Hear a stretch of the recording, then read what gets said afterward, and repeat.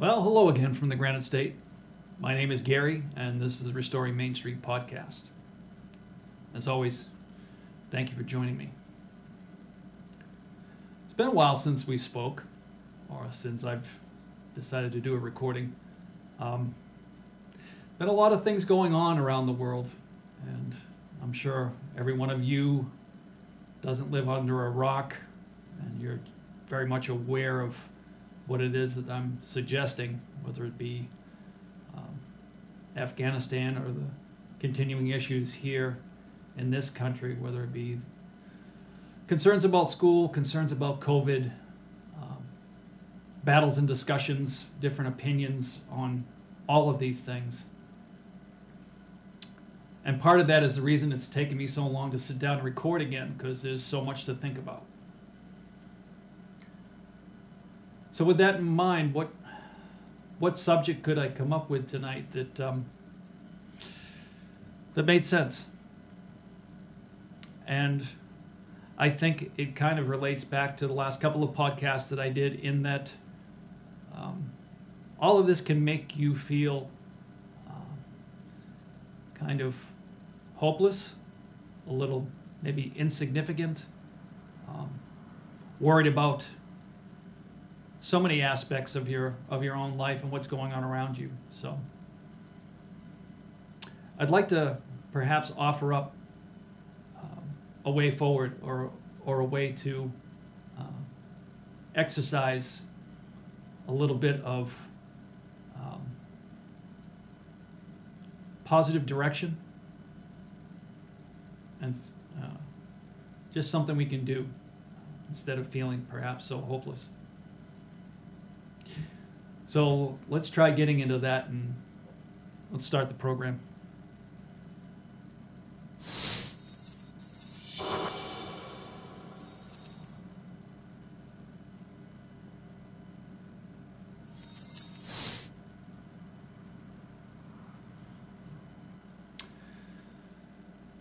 So like I said, all of what's going on nowadays can make you feel very hopeless, very concerned about just life in general. Like I said, every aspect of your life seems to be something that is no longer a casual discussion. It's intense if you're focused on what's happening around you. And like I said, you can feel hopeless. So how do we try and move beyond that? Well, it takes a certain amount of courage to a certain degree. That was great English, and sometimes you need a little bit of a guide, and to give you some direction, or at least a tool to use to try to function and make an effort, like I said, to make a difference. So I was reminded this past week, through listening to another podcast, about some of our leaders that we've had in this country, and one in particular, Martin Luther King Jr. And MLK had a specific approach to the goals and aspirations that he had for his movement. And in order to keep things in line, or to have a functioning game plan, he sat down and solidified something he calls his MLK's 10 Commandments of Nonviolent Civil Disobedience. And this is greatly in part, or what actually gave his movement, besides his faith and that faith-based approach, what gave us so much success. And I know those of you watching, in light of what we've learned over the last couple of years about MLK, might decide to initially disregard what it is I'm saying, or what I'm about to share with you, start to point out his flaws and his faults. Like I said, some of the uglier side of the man that he was. And I guess my argument is, you could look at any particular individual throughout history that we discuss that has been put up as an example or someone to follow, and each and every one of them, including myself, and whether you care to admit it or not, all of you, we're all flawed. We're all flawed. And I guess my point, before I move forward, is that if you're looking for the perfect example, perfect teachings on how to deal with things, honestly, they only come from one place, and that's a divine place in my belief system, through God and Jesus Christ. But when it reverts to man, we're all flawed. But you can't take just the faults and that is just the sum of the individual. You have to accept the flaws and the great achievements of anyone that we choose to look into or look at from history and use it as an example. Because that's honestly the only fair way to look at them, is to look at them as a whole, all of what they were. So regardless of MLK's flaws, regardless of my flaws, your flaws, guidelines and a way to move forward is kind of what I'm working toward tonight. And I apologize if I'm kind of going a roundabout way and rambling, but I just wanted to preface reading down through these with that particular perspective first. So this was something that MLK, this 10 Commandments of nonviolent civil disobedience, that he would hand out to anyone that was considering joining the movement, that was going to march. And they had to read down through all of these, and they had to agree to them. Had to sign at the bottom when they were finished, and basically pledge to follow these 10 Commandments. And if memory serves me correctly, and if I'm wrong, I'm sure somebody out there will point it out, but I believe in one particular instance, one of his daughters was marching for the cause, and she stepped out of line out of these 10 Commandments, and I believe lashed out in some way or fashion. I don't remember the full story. I just kind of remember the gist of it. And at that point, he asked her to no longer march with them because she violated one of these 10 Commandments. So he was serious about this. And with everything that's going on today with all of us, if you're looking for a way to feel at least like you're doing something, attempting to do something, civil disobedience in a nonviolent fashion, in my opinion, is the greatest tool we can exercise. It's part of our voice, and more of us need to exercise that muscle. The only way a muscle gets stronger is if it's used. And I think a lot of us, including myself in a lot of ways, have gotten complacent. And that muscle is weak, and we need to exercise it again. So let me read down through these, and I'll just share these with you. And I pray that it gives you tools that you can use. So to preface this, at the beginning of this list, he has written, "I hereby pledge myself, my person and body, to the nonviolent movement. Therefore, I will keep the following 10 Commandments. Number 1, meditate daily on the teachings and life of Jesus Christ." Now, I know a lot lot of people nowadays, just at the outset with speaking those words, are going to perhaps find some difficulty there. But I encourage you to stop and think about this, even if perhaps you're not as religious one to another. I still remember a time when each of us believed in a lot of the Judeo-Christian principles that were involved in this idea or this biblical worldview. And whether you're a regular churchgoer or not, understanding the teachings of Jesus Christ and some of those biblical principles added a lot to people's lives and gave them a structure to go by. So I still believe that that first one honestly causes you to calm yourself, to perhaps not focus so much on self and more on higher aspirations. So I think it's 100% very much relevant. Number 2, remember always that the nonviolent movement seeks justice and reconciliation, not victory. And that is extremely important. I can see why that was number 2. Because if you go into something like this, attempting change, and you reduce yourself to winning, then you've defeated your cause before it's even started. You're not looking to win. You're looking to illuminate a set of principles and beliefs.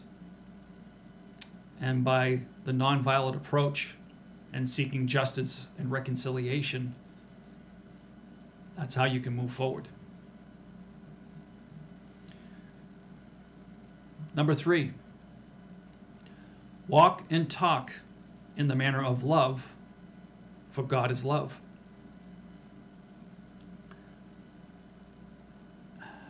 You've heard so many times that you draw more bees with honey than vinegar. And honestly, you accomplish more things with love than you do hate. Love is all-encompassing. It's forgiving. It seeks that reconciliation, and as opposed to, like I said, winning. So walking with God's love in your mind is also very important. Pray daily. This is number 4. Pray daily to be used by God in order that all men might be free. Now this gets back to the essence of MLK's movement, in that he looked or wanted America to look at its founding principles and what it promised and lived up to those principles, but he also wanted to look at society without color, that there's no definition there, that a man is a man, and mankind includes all women, children. There is no separation there. So I think we can all see that by using that principle, it is another strong way to move forward. Number 5, sacrifice personal wishes in order that all men may be free. We spend a lot of our lives, and it's just the nature of man, focused on self.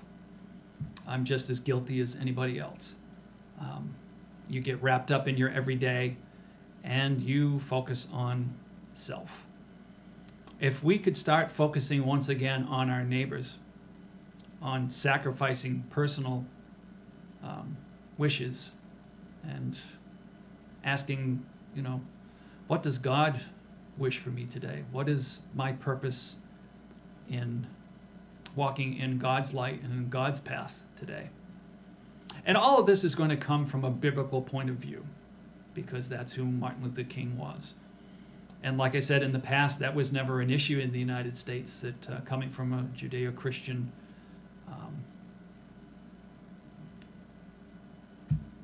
foundation, even if you weren't all that religious, a majority of the country understood what all of that meant. And that was never a problem. So thinking of others first as opposed to yourself and what God wants is a way to move forward and stand in that nonviolent spot and work toward change. Number 6, observe with both friend and foe the ordinary rules of courtesy. And it goes back to winning. You can get so heated when you're in a discussion and debating from opposite points of view. It's very easy to forget about being courteous and listening and making point, counterpoint, back and forth, and having a discussion, a civil discussion about things, something we've gotten away from in this country. So much focus is put on dividing us as opposed to being courteous and having a meaningful discussion. So, once again, number 6, a very, very important commandment. Number 7, seek to perform regular service for others and for the world. Again, it goes back to serving those around you. It's amazing how much change will happen in your own life when you start to focus on other people and not so much yourself. It's amazing how doing that, the things in your own life seem to come into focus. And I'm not asking you or suggesting that you disregard, the things you need to stay on top of. But seeking to serve others gives you a better perspective on your own life.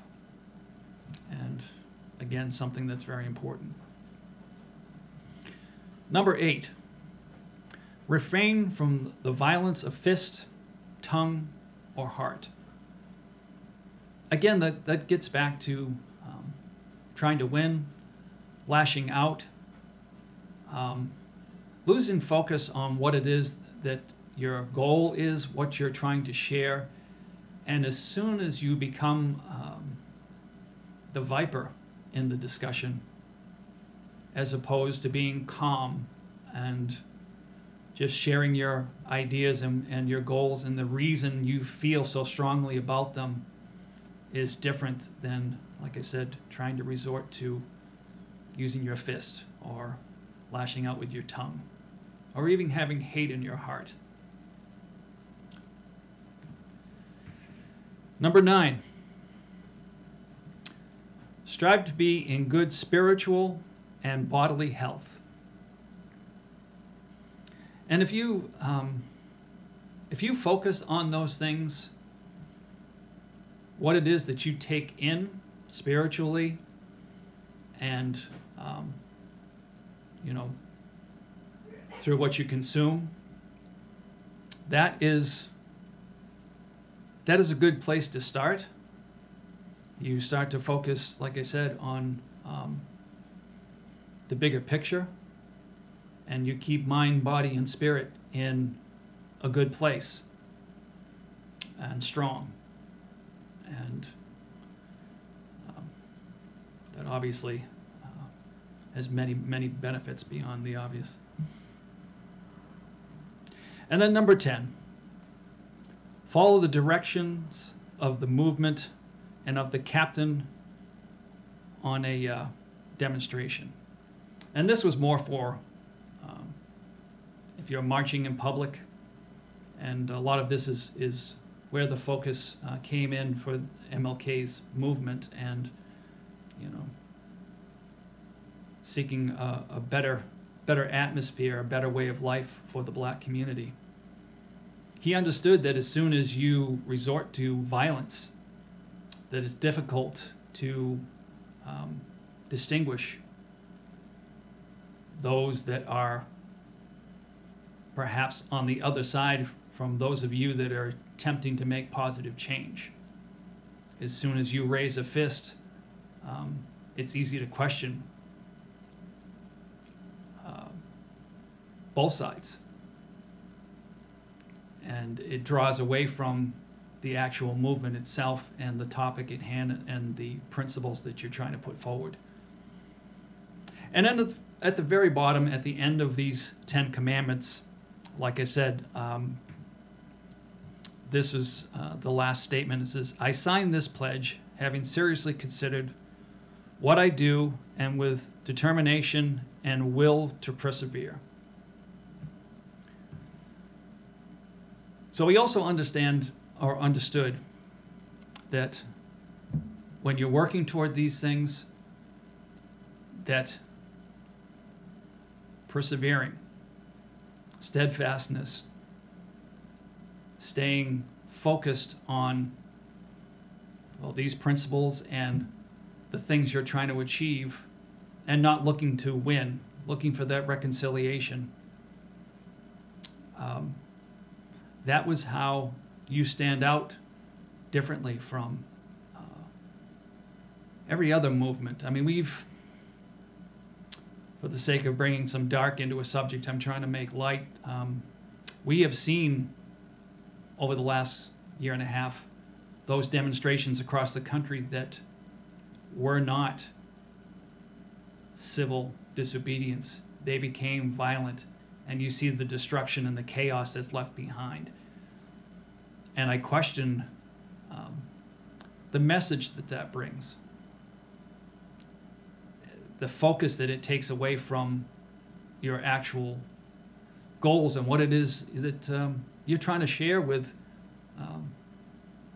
the rest of your community, if it's a local thing, or nationally if you're looking for, just a larger voice. But either way, losing focus, trying to win, like I said, not looking for the conciliatory aspects of a discussion. Anger. None of those things, those are selfish things. They satisfy you in that moment if you give in to them. It's easy to get angry about things and give into that rage. And you vent, and you might feel better for a few minutes. But then if you ponder and look back on how everything went down, if you replay that bit of tape in your own mind, I have a strong suspicion that in the end, what you were trying to achieve was lost, or at least a good portion of it was lost. The impact was lost. So again, I brought up this tonight and wanted to share these things with you, and you can look this up online. Again, it was MLK's commandments, 10 commandments for nonviolent civil disobedience. And read down through them yourself. Like I said today, it's so easy because so many aspects of our lives are being attacked from every angle. So much attempted change is going on. So you ask yourself, how can I be effective? What can I do? Well, I'm hoping by sharing this with you, it gives you something or a way to feel like you can make a difference. So that's my goal tonight. That's it. And I hope it helps. I pray it helps. And as always, I'd like to remind you, as far as Restoring Main Street, that you'll find us on YouTube, you'll find us on Gab TV, you'll find us on Rumble. I'll post links to different other social media platforms. Excuse me. Getter, Twitter. Post a link on Facebook, obviously, to receive this content. I have an Instagram, I have a Twitter account, all Restoring Main Street Podcast. If you look for our Restoring Main Street or Restoring Main Street Podcast, if you search those, you should be able to find my content. And also on Spotify as well. If you search Restoring Main Street, you should be able to find it there. So however you want to consume the content. And I would really appreciate it if you find value in this, if you would share it. Share it with your friends, family, encourage those. Like, follow on all those different platforms. Comment. Always interested to hear your opinions about these things, because that interaction is something that I seek. So I want to hear from you. I don't do this only for the sake of me sitting in front of a camera and just talking. I'm trying to be as helpful, I pray, as I can be with what I try and share with all of you. So I hope you can appreciate that. It's with the best of intentions. So, and as always, I'll leave you with this: God, freedom, and family. Because if we lose the first two, our families are definitely doomed. So once again, thanks for tuning in. Thanks for stopping by to listen. And like I said, please consider sharing us with a friend. Thank you and God bless.